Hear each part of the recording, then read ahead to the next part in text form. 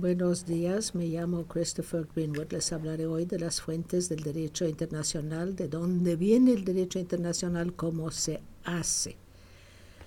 Si fuéramos a preguntar de dónde viene el derecho de cualquier país en particular, sería una pregunta muy fácil. Empezaríamos con la Constitución del Estado, luego examinaríamos su código, si tiene un código penal o civil, sus actas de parlamento y las decisiones de su corte. En el derecho internacional no se puede hacer. El derecho internacional no tiene parlamento, no tiene constitución, si bien, como vamos a ver, la Carta de las Naciones Unidas es lo que más se acerca que cualquier otro instrumento. Tiene evidentemente una corte, que es la Corte Internacional de Justicia en La Haya, pero solo tiene una jurisdicción limitada y sus decisiones no son vinculantes para casos futuros. Con el resultado, el derecho internacional se hace en una forma muy descentralizada, muy distinta de lo que encontramos en cualquier país dado. De hecho, se hace en gran parte debido a lo que hacen los 192 estados de la comunidad internacional en sus tratos entre ellos, en sus tratos con otras personas y sus relaciones con organizaciones internacionales como las Naciones Unidas. Es importante recordar que el derecho internacional se hace en base a lo que hacen los estados y no lo que dicen profesores como yo. Un punto de partida, y solo es un punto de partida para saber de dónde viene el derecho internacional, es el artículo 38 del Estatuto de la Corte Internacional de Justicia, que le dice a la Corte Internacional lo que debe aplicar al decidir de las controversias que se le someten. Así que es una descripción tan buena de las fuentes de derecho internacional como lo que vamos a encontrar en cualquier otra parte. Identifica 5 fuentes: los tratados entre los estados, el derecho internacional consuetudinario, los principios generales de derecho reconocidos por los países civilizados, y los últimos 2 son solo medios subsidiarios, las decisiones judiciales y los escritos de los publicistas más altamente calificados. Recuerdo cuando era estudiante le pregunté a mi profesor quiénes son los publicistas más calificados, y la respuesta: el que está dándole las calificaciones en sus exámenes y no se le olvide. Es un consejo muy útil. Si bien esta lista del artículo 38 hoy día se considera inadecuado, es un punto de partida tan bueno como lo que vamos a encontrar. Así que voy a examinar las 5 fuentes y vamos a ver si hay algo que han omitido. Vamos a empezar con los tratados. Más vale quizás empezar con el derecho consuetudinario internacional por 2 motivos.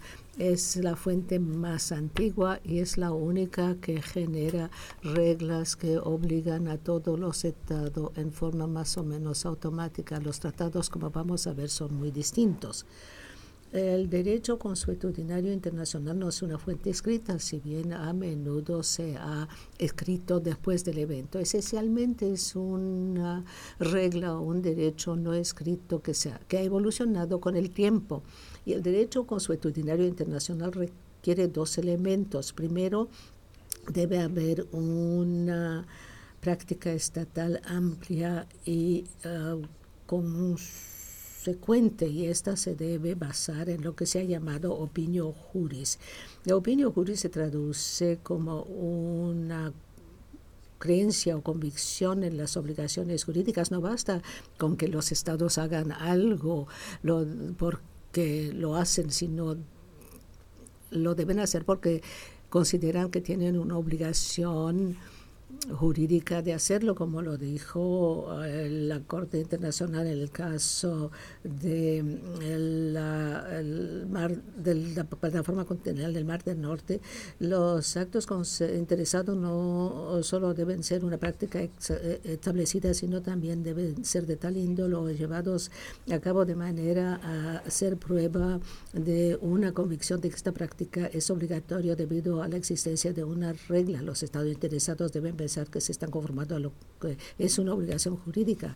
Esto se ilustra en uno de los casos más tempranos, decidido no por la Corte Internacional presente, sino su predecesor, la Corte Permanente de Justicia Internacional, creada en La Haya entre la Primera y Segunda Guerras Mundiales. El caso se llama el SS Lotus y vale tomar unos minutos para ver lo que decide. El Lotus era un buque mercante francés que chocó en el Mediterráneo con un buque turco, el Bosphorus probablemente, pero no vamos a saber por qué el oficial de guardia en el buque francés no estaba haciendo debidamente su trabajo. Varias personas murieron en el buque turco en aquel choque. El buque francés, el Lotus, hizo escala en Turquía y el teniente, que era funcionario de turno, quedó acusado de homicidio y detenido. Francia presentó el caso a la Corte Internacional, arguyendo que Turquía no tenía derecho de enjuiciar un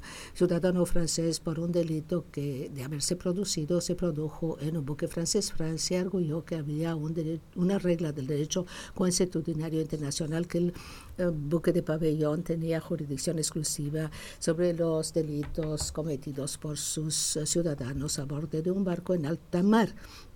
Francia logró mostrar que buques otros que el Estado de pabellón muy pocas veces perseguía a un ciudadano extranjero por un delito cometido en alta mar. En otra palabra, mostraron una práctica estatal amplia y consecuente en vista de que los estados no tenían jurisdicción sobre los delitos cometidos por ciudadanos extranjeros en buques que enarbolaban pabellón extranjero.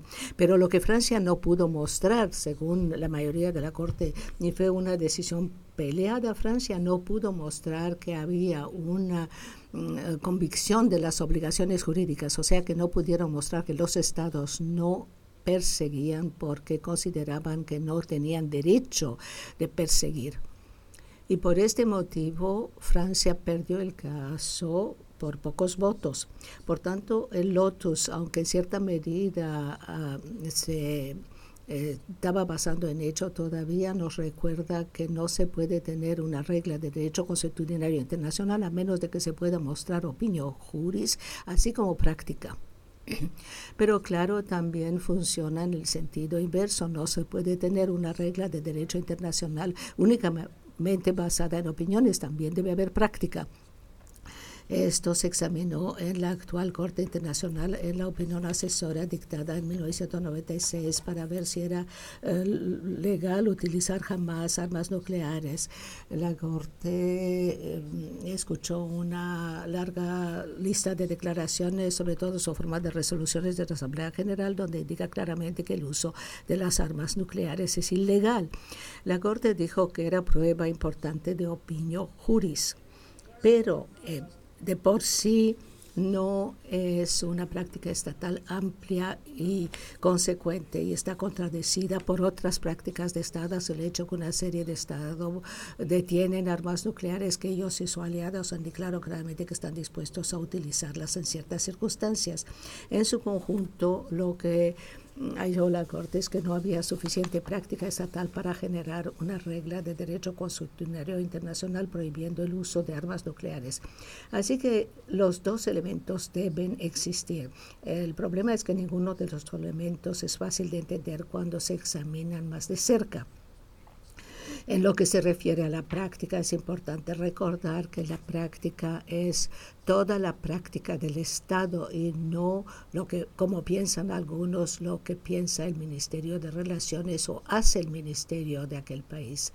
Incluye lo que hace el Parlamento del Estado, la legislación que promulga y las decisiones de sus cortes. Por ejemplo, a suponer que estamos buscando una regla de derecho consuetudinario internacional sobre el control de la pesca por parte de un Estado costero, la práctica del Estado incluye las declaraciones del gobierno afirmando que controlan las aguas alrededor del Estado, la legislación promulgada por el Parlamento de este Estado, por ejemplo, la ley de la pesca que legisla la pesca en las aguas 200 millas de la costa y las decisiones de las Cortes en los juicios de los pescadores extranjeros enjuiciados por haber violado esta ley. Se tiene que ver la cuestión en su totalidad.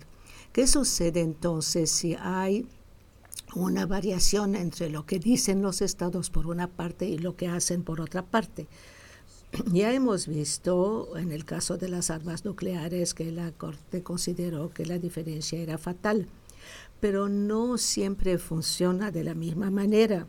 Tomemos, por ejemplo, la regla de derecho consuetudinario internacional que prohíbe el uso de la tortura. Claramente establecida, muchas cortes han dicho con el tiempo que hay una prohibición completa del uso de la tortura y que hay una regla de derecho consuetudinario internacional en este sentido, y todos lo agradecemos. Pero si abrimos cada año los informes de Amnesty International, por ejemplo, vemos que Amnesty acusa a muchos estados de practicar tortura, digan lo que digan. ¿Qué sucede entonces? Hay de hecho una práctica estatal amplia y consecuente. Creo que la hay, porque ningún estado reclama el derecho de llevar a cabo tortura. Dicen que lo que están haciendo no es tortura, o niegan que lo hacen en lo absoluto. En estas circunstancias lo que se tiene es una práctica como sigue. Un gran número de estados condena la tortura y no la practica. Otro grupo de estados quizás la condena en público, pero la practica, mientras que la niega. Y el tercer grupo condena la tortura y trata de demostrar que lo que ellos hacen es una excepción a la regla de la tortura, porque no constituye tortura en sí. En estas circunstancias lo que se tiene es una condena consecuente de la práctica de tortura por parte de la comunidad internacional que puede dar lugar a una regla de derecho. El caso del uso de la fuerza, como por ejemplo en el caso de Nicaragua entre Estados Unidos, hizo este comentario. Para deducir la existencia de las reglas consuetudinarias y que los casos de conducta de Estado que no estén de acuerdo con esta regla por lo general deben haberse tratado como violaciones de dicha regla y no indicaciones del reconocimiento de una regla nueva. Es el caso de la tortura. Si se descubre que un Estado está llevando a cabo tortura, todos condenan a este Estado por haber violado la regla del derecho internacional. No sugieren de ninguna manera que ha cambiado la ley. Pasamos ahora a opinio juris. Dije antes cuál era la opinión, la interpretación de opinio juris, que es una convicción de las obligaciones jurídicas. La verdad es que no creo que esta definición sea enteramente satisfactoria. Ante todo, es difícil pensar en los estados que son construcciones artificiales como teniendo creencias o convicciones. Solo una persona puede tener una creencia. Segundo, una serie de reglas del derecho internacional, de hecho, no son reglas que imponen obligaciones en lo absoluto. Son reglas permisivas que dicen que los estados pueden hacer tal cosa y no que no deben hacer tal otra cosa. Tomemos, por ejemplo, la regla de derecho consuetudinario internacional que empezó en los años 40, que cada estado costero tenía soberanía sobre la plataforma continental y el fondo marino adyacente a su territorio. La práctica estatal que dio lugar a esta regla, por lo general, empezó, se piensa, con una proclamación del presidente de Estados Unidos, el presidente Truman, en 1946, pero nadie piensa que cuando dijo el presidente Truman que los Estados Unidos son soberanos de su plataforma continental, que él o cualquier otra persona en Estados Unidos pensaba que los Estados Unidos estaban obligados a declarar su soberanía. Lo que estaban haciendo era firmando un derecho. Y si se toma demasiado en serio la creencia de un Estado, la ley nunca puede cambiar, porque solo es la práctica que lo puede cambiar, es la práctica que no está basada en las obligaciones jurídicas existentes. A mi juicio, la mejor definición de opinión juris sería la siguiente: la práctica debe basarse sea en una afirmación de un derecho jurídico o un reconocimiento de una obligación jurídica según el carácter de la regla. En esta forma no hay que empezar a examinar la idea artificial de lo que cree o no cree un Estado.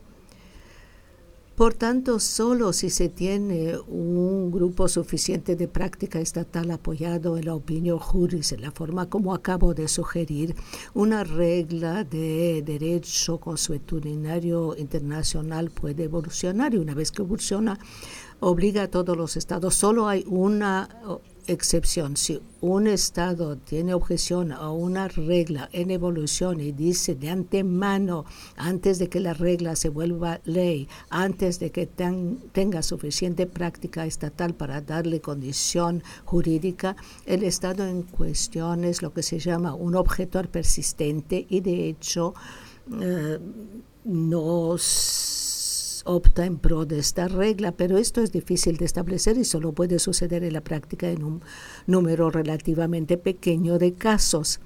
Pasamos ahora del derecho internacional consuetudinario. Los tratados, se ha dicho de paso, los tratados pueden llamarse por muchos nombres: convenciones, acuerdos, intercambios de notas, protocolos. No importa cuál sea el nombre. Un tratado es un acuerdo entre dos o más estados o entre un estado y una organización internacional. Es vinculante para las partes en el tratado. Se ha dicho de paso, traten de no hacer el error que se suele hacer en la prensa cuando se habla de la firma de un tratado por parte de un estado. No suele ser la firma de un tratado que lo hace parte, es ratificación de la firma después. Además, un Estado que no estaba presente cuando se firmó un tratado o no estaba presente cuando se firmó, no lo puede firmar después, así que debe accederse a un tratado. Lo que es importante es si es un Estado es parte y no signatario de un tratado. Lo voy a abordar en forma más detallada en una conferencia ulterior sobre la ley de los tratados. Stricto sensu, un tratado no es fuente de ley en lo absoluto, es una fuente de obligaciones más bien en virtud de la ley. ¿Por qué es vinculante un tratado? Porque hay una regla de derecho internacional consuetudinario que es una promesa que hay que cumplir, que indica que los tratados son vinculantes, pero eso solo es una diferencia ideológica que no se aplica a la práctica. Lo importante en la práctica es que los tratados son fuentes de obligaciones para todos los estados que quieren ser partes en ello, pero no vinculan a los estados que no son partes, y en este sentido difieren mucho del derecho consuetudinario. Y segundo, cada estado puede optar ser parte o no. En un tratado no hay requisito jurídico para que los países sean parte en los tratados. Pueden optar alejarse de un tratado como el de los cambios climáticos si no representa una violación del derecho internacional.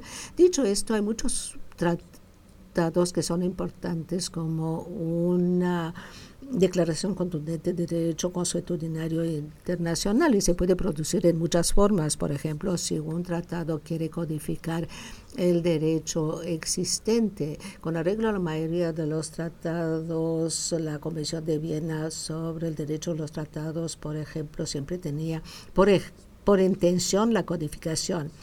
Stricto sensu, lo que vincula a los estados no son los tratados en estas circunstancias, a menos de que sean partes, es la costumbre subyacente. El tratado es prueba de derecho consuetudinario, pero una vez que se ha escrito lo que no estaba escrito anteriormente, en la práctica se cambia la regla, porque a partir de aquel día todos los que están hablando de esta regla lo harán en el contexto de la interpretación de las palabras palabras utilizadas en la disposición del tratado. Un buen ejemplo es la Convención de Viena sobre la Ley de los Tratados de 1969, resultado de un estudio muy detallado de la Comisión de Derecho Internacional y una conferencia internacional, pero menos de la mitad de los estados del mundo son partes en ella. La importancia de la Convención de Viena es que se acepta generalmente hoy día como una declaración contundente o codificación del derecho consuetudinario internacional sobre cuestiones tales como la interpretación de los tratados. Y cada vez que hay una controversia sobre la interpretación de los tratados, se hace referencia a este tratado si se aplica técnicamente o no a los estados interesados. Aun si las disposiciones de un tratado no tienen por objeto la codificación, se pueden volver declaración de derecho consuetudinario si se ha cristalizado la práctica en su turno después de un tiempo. La Corte Internacional lo dijo en la forma siguiente sobre cuando hablando de la plataforma continental. Unas palabras sobre la Comisión de Ginebra sobre la plataforma continental había hecho reglas sobre cómo se iban a extrapolar las fronteras entre estados adyacentes en el lecho marino. Si pueden visualizar la costa de Alemania, Dinamarca y Países Bajos, forma un ángulo casi derecho con Alemania en medio. Si hacen una extrapolación de las fronteras en base a la equidistancia, cada punto en la línea da la misma distancia del punto en la costa entre Alemania y Países Bajos por una parte y Alemania y Dinamarca por otra parte, el resultado es que Alemania tiene un triángulo muy pequeño y el resto de la costa se divide entre Países Bajos y Dinamarca. Por este motivo, Alemania nunca ratificó la Convención sobre la plataforma continental. La pregunta que se planteó cuando se presentó el caso ante la Corte Internacional, si la disposición en el artículo 6 de dicha convención, que en aquel entonces más tarde cambió la forma de pensar, pero en aquel momento se pensaba que era un requisito aplicar la regla de la equidistancia, si era una regla de derecho consuetudinario. La Corte dijo que no era el caso, pero después dijo que sí podría ser una regla consuetudinaria si había bastante práctica estatal para aceptarlo. Y la Corte dijo, y cito, si bien el paso de poco tiempo no es necesariamente o en sí un impedimento a la formación de una nueva regla de derecho internacional consuetudinario en base a lo que originalmente era una regla puramente convencional que no era una codificación en el momento en que se redactó, un requisito indispensable sería que dentro del periodo en cuestión, por breve que sea la práctica estatal, incluyendo la de los estados cuyos intereses se ven especialmente afectados, debe haber sido extensa y virtualmente uniforme en el sentido de la disposición invocada. Por ejemplo, si todos los estados hubiesen actuado como si el artículo 6 fuese vinculante, el artículo 6 se hubiese vuelto parte del derecho consuetudinario, pero no había pruebas y por tanto Alemania ganó el caso y los Países Bajos y Dinamarca perdieron el caso. En realidad, si se tiene una conferencia en que la mayoría de los 192 estados del mundo están representados y esta conferencia en una gran mayoría o por consenso conviene de una disposición específica de un tratado, eso en sí es una práctica estatal importante y le daría un gran ímpetu a esta regla para que se volviera derecho consuetudinario internacional. Y muchos tratados, por ejemplo, el terrorismo o las leyes del conflicto armado y otras han entrado a las reglas consuetudinarias internacionales en esta base. Las costumbres quizás sean las fuentes más importantes del derecho internacional. Hablaré de algunas otras que están mencionadas en el artículo 38. Los principios generales de derecho reconocidos por los países civilizados representan la tercera fuente. No le daría demasiada importancia a la mención a países civilizados hoy día, porque se supone que todos los países son civilizados, pero lo que ha tratado de hacer el derecho internacional es que ha pedido prestados conceptos comunes a la mayoría de los grandes sistemas jurídicos nacionales. Por ejemplo, en el caso del Barcelona Traction Company en 1970, la Corte tuvo que abordar el caso de una empresa, Barcelona Traction, que trabajaba sobre todo en Barcelona, en España, estaba incorporado en Canadá, pero propiedad casi total de accionistas belga. La Corte dijo, con arreglo al derecho internacional, una empresa es una persona jurídica independiente de los accionistas que la crearon. Y al hacerlo, la Corte se refirió a los principios generales en todos los sistemas nacionales principales en los que las empresas tienen personalidades jurídicas independientes. He aquí un ejemplo de tomar una regla común a la mayoría de los sistemas jurídicos importantes para sacar un principio general que parte del derecho internacional. Lo que no hace el derecho internacional, y es importante mantenerlo presente, es que no toma todo el contenido de una regla nacional en particular para transferirla. A veces encontrarán leyes cuya experiencia es nacional, sobre todo, y no en derecho internacional, hablando en base a que el derecho internacional forzosamente debe incluir toda la ley. Por ejemplo, la regla inglesa sobre el estoppel o la regla americana sobre la exclusión de las pruebas indebidamente obtenidas. Pero no funcionan así las cosas. Se debe mostrar que la regla en cuestión, aunque figure bajo distintos nombres en distintos países, esencialmente representa un principio común a la mayoría de los grandes estados. Y si se puede hacer esto, se puede incluir en el derecho internacional, o se podría hacer por medio de los principios generales. ¿Y qué es de las decisiones judiciales? Es un tanto sorprendente que las decisiones de las Cortes parecen ser un medio subsidiario para determinar el Estado de Derecho. ¿Por qué subsidiario? La respuesta es que, al contrario de los países de derecho consuetudinario, sobre todo el mundo de habla inglesa, donde las decisiones no solo son vinculantes en el caso en cuestión, sino también para las Cortes futuras que dictan un fallo sobre un caso similar, no hay precedente vinculante en el derecho internacional. El Estatuto de la Corte Internacional de Justicia lo dice expresamente en el artículo 59 de sus estatutos. Se indica claramente que la decisión de la Corte es vinculante únicamente para las partes en el caso en particular y solo en el contexto de aquel caso. Por tanto, la decisión judicial, por lo que es de su efecto sobre el derecho en general, es subsidiaria en el sentido que no crea directamente obligaciones para cualquiera. Claro que puede revestir enorme importancia. La Corte Internacional de Justicia generalmente trata de ser congruente en sus decisiones, como lo hacen otros tribunales internacionales, así que se refieren a sus casos anteriores como autoridad, como dice el derecho inglés, para crear o identificar reglas consuetudinarias. Una de las características extrañas del artículo 38 es que no hace distinción entre las decisiones de las Cortes nacionales y de los tribunales internacionales. ¿Significa acaso que una decisión de la Suprema Corte de Estados Unidos o del Conseil d'État en Francia o el House of Lords en Inglaterra se va a tratar de la misma forma que una decisión de la Corte Internacional de Justicia o el Tribunal Penal Internacional para la ex Yugoslavia? No. Como propuesta general, las decisiones de los tribunales internacionales son más convincentes como prueba del contenido del derecho internacional que las decisiones de las Cortes nacionales. Pero hay una calificación muy importante. La decisión de una Corte nacional no solo en algunas esferas es prueba convincente del tenor de las reglas de derecho internacional, sobre todo si es una corte con una reputación muy grande, también forma parte de la práctica del Estado interesado.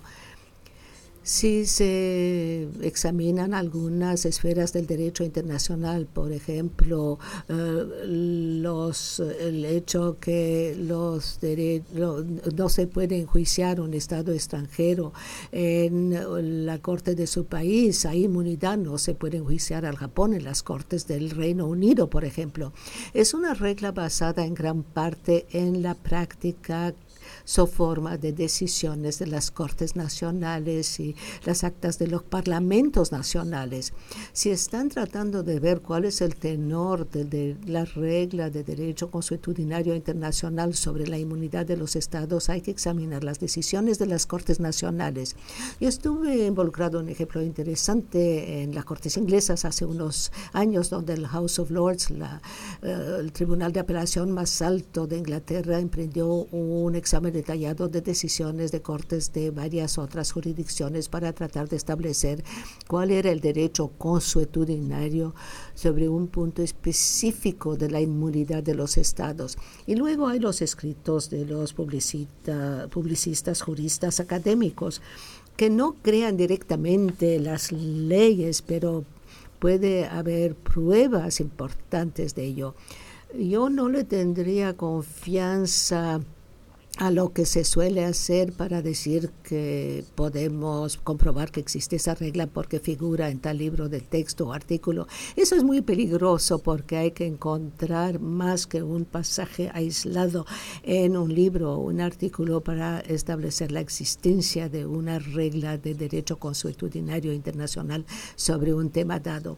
¿Está completa acaso la lista de fuentes? Se dice a menudo que el artículo 38 omite muchas cosas y sobre todo lo que hacen los distintos órganos de las Naciones Unidas. No cabe duda que los órganos de las Naciones Unidas, sobre todo la Asamblea General y el Consejo de Seguridad, desempeñan un papel sumamente importante para crear y moldear las reglas internacionales. Pero como vamos a ver, probablemente se puede adaptar en el marco del artículo 38 más fácilmente que de lo que sugieren algunos críticos del artículo 38. Vamos a ver, la Asamblea General cada año aprueba una serie de resoluciones que tienen por objeto específicamente aseverar las reglas de derecho internacional sobre un tema dado. Es cierto, ninguna otra resolución, no todas las resoluciones lo hacen, no hay que generalizar, pero algunas de las resoluciones de la Asamblea General establecen reglas jurídicas. ¿Cuál es la base? La Asamblea General no tiene poder para tomar decisiones vinculantes. Sus resoluciones no vinculan a nadie, excepto por lo que respecta a los asuntos internos de la Administración de las Naciones Unidas. Es claro que una resolución de las Naciones Unidas no equivale a una legislación. Su importancia, creo, es la siguiente.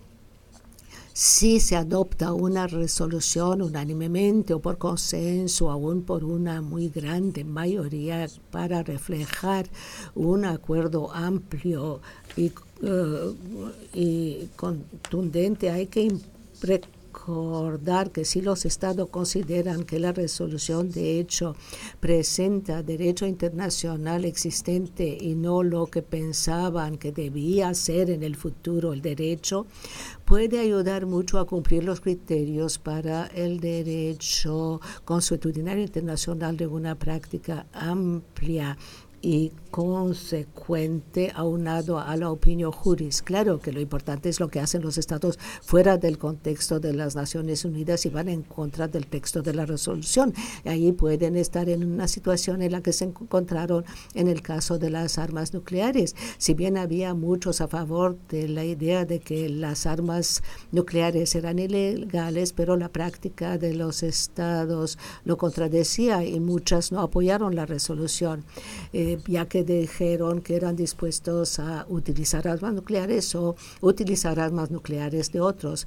La pregunta crítica para las resoluciones de Naciones Unidas es si se pueden aplicar a cualquier otro intento de crear derecho consuetudinario internacional. Hay práctica estatal suficiente y consecuente apoyada en opinión juris. Si la respuesta es afirmativa, la resolución puede tener un efecto muy importante para forjar el derecho consuetudinario internacional. Las resoluciones de la Asamblea General pueden revestir otra importancia también, sobre todo en los últimos años han anexado el texto de un proyecto de tratado negociado bajo auspicios de las Naciones Unidas y que se recomienda la adopción de los estados. La Convención contra la Tortura, adoptada en los años 80, es resultado de tal iniciativa, y varios tratados de antiterrorismo. Asamblea General puede desempeñar un papel importante en el proceso de forjar tratados. Claro que es el propio tratado que crea la obligación vinculante. No hay que subestimar, sin embargo, la importancia de la Asamblea General para adelantar el proceso de forjar tratados. El Consejo de Seguridad es bastante distinto. El Consejo puede tomar decisiones vinculantes si actúa con arreglo al artículo 7 de la Carta de las Naciones Unidas y el texto de la resolución es obligatorio. Por ejemplo, el Consejo decide que los estados harán lo siguiente. Entonces, la resolución impone una obligación jurídica para todos los Estados miembros de las Naciones Unidas. El artículo 25 de la Carta prevé que todos los Estados miembros de la ONU convienen en aplicar las decisiones del Consejo de Seguridad. Además, aquella obligación para aplicar las decisiones del Consejo prevalece debido al artículo 103 de la Carta sobre las obligaciones que surgen de cualquier otro tratado. Así que es una fuente muy importante. ¿Pero es acaso una fuente de derecho? No, no realmente. Más bien es una fuente de obligaciones acerca de un tema específico, por ejemplo, la imposición específica de sanciones en contra de un Estado en particular. El Consejo de Seguridad no tiene por objeto crear nuevas reglas de derecho. En general, una buena ilustración es cuando estableció el Tribunal Penal Internacional para la ex Yugoslavia. Las resoluciones y los informes del secretario general que se basa indican que el tribunal debe aplicar el derecho que ya está en vigor. El Consejo no estaba tratando de crear nuevas reglas. Hay una decisión interesante de la Cámara de Apelación del Tribunal en un caso llamado Tadic en 1995 que trata de precisamente este punto. Pero no hay que subestimar la importancia de las decisiones del Consejo de Seguridad al establecer obligaciones para los estados. No era tan importante antes de 1990, pero desde entonces el Consejo ha trabajado muy activamente en esta cuestión. Un último punto que habrá que abordar. ¿Hay acaso una jerarquía de normas de derecho internacional o de fuentes de derecho? Esto ha traído una enorme controversia. Se ha escrito mucho al respecto y mucho de ello da lugar a confusión más que de ayuda. Realmente no hay ninguna sustancia en ello. Solo en un sentido que hay una real jerarquía en el derecho internacional. Las reglas que tienen condición de jus cogens, reglas perentorias que no permiten derogaciones, prevalecen sobre cualquier otra regla. Normalmente, si los estados quieren hacerlo, pueden convenir en variar entre ellos las reglas del derecho internacional consuetudinario por medio de un tratado. Pero no hay derogación o variante a las reglas de jus cogens. Un tratado, por ejemplo, en que dos estados están de acuerdo para llevar a bien un genocidio o perpetrar actos de tortura es inválido porque contravienen a la regla de jus cogens que está previsto en el artículo 53 de la Convención de Viena sobre la ley de los tratados. Pero muy pocas reglas tienen condición de jus cogens. Y el criterio para lograr esta condición son muy estrictos. Para que una regla tenga condición de jus cogens, debe haber logrado una aceptación casi universal, así que es una regla es una norma más alta que la que se requiere para una regla consuetudinaria. No basta con aseverar una obligación jurídica, sino tiene que haber un nivel más alto de obligación jurídica, obligación que no permite derogación en cualquier circunstancia. Si una regla tiene condición de jus cogens y cumple con estos criterios, entonces prevalece sobre otras reglas. Pero como dije, hay muy pocas reglas que hasta ahora se hayan aceptado en este sentido: prohibición de agresión, prohibición de genocidio, prohibición de tortura, esclavitud, que son los ejemplos más destacados. Además, vale examinar de cerca si realmente hay un conflicto entre una regla de jus cogens y otra regla del derecho internacional. Por ejemplo, la prohibición de la tortura es una regla absoluta, una regla de jus cogens. Cualquier regla que permite la tortura va en contra de ella. Pero una de las preguntas que se ha planteado es, ¿acaso la regla de derecho internacional que da inmunidad de la jurisdicción de los estados a los funcionarios de otro estado viola acaso la prohibición de la tortura? La House of Lords y la Corte de Justicia lo han rechazado, diciendo que no hay conflicto entre una regla relativa a la inmunidad de jurisdicción de una corte y la prohibición de la tortura. La prohibición de la tortura no dice dónde se va a enjuiciar un caso dado o quién va a escuchar dicho caso.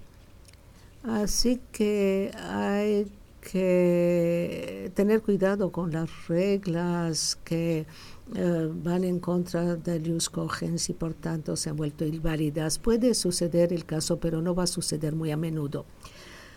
Por lo demás, creo que no hay jerarquía en lo absoluto en materia de derecho internacional. Hay dos cuestiones que hay que abordar brevemente. Primero, a veces se ha dicho que los tratados tienen una condición más elevada que las reglas consuetudinarias. No es cierto, un tratado prevalece sobre el derecho consuetudinario internacional, pero solo como partes en el tratado. El tratado no puede cambiar las reglas y obligaciones de otros estados. Si bien dos estados pueden convenir en un tratado, que entre ellos van a apartarse de una regla de derecho consuetudinario siempre y cuando no es ius cogens, no pueden aplicar esta obligación a un tercer país que no es parte en el tratado. Es bastante obvio, realmente. Segundo, he mencionado el artículo 103 de la Carta de las Naciones Unidas, que prevé que las obligaciones en virtud de la Carta prevalecen sobre las obligaciones de cualquier otro tratado. Está aceptado generalmente hoy día que prevalecen sobre las obligaciones del derecho consuetudinario internacional, pero la Carta ocupa una posición especial. Cada estado del mundo es parte en ella y las obligaciones que crea tienen un carácter muy especial. Si bien involucra un elemento limitado de jerarquía, no establece una jerarquía o forma en el sentido constitucional, como suele suceder en muchos estados.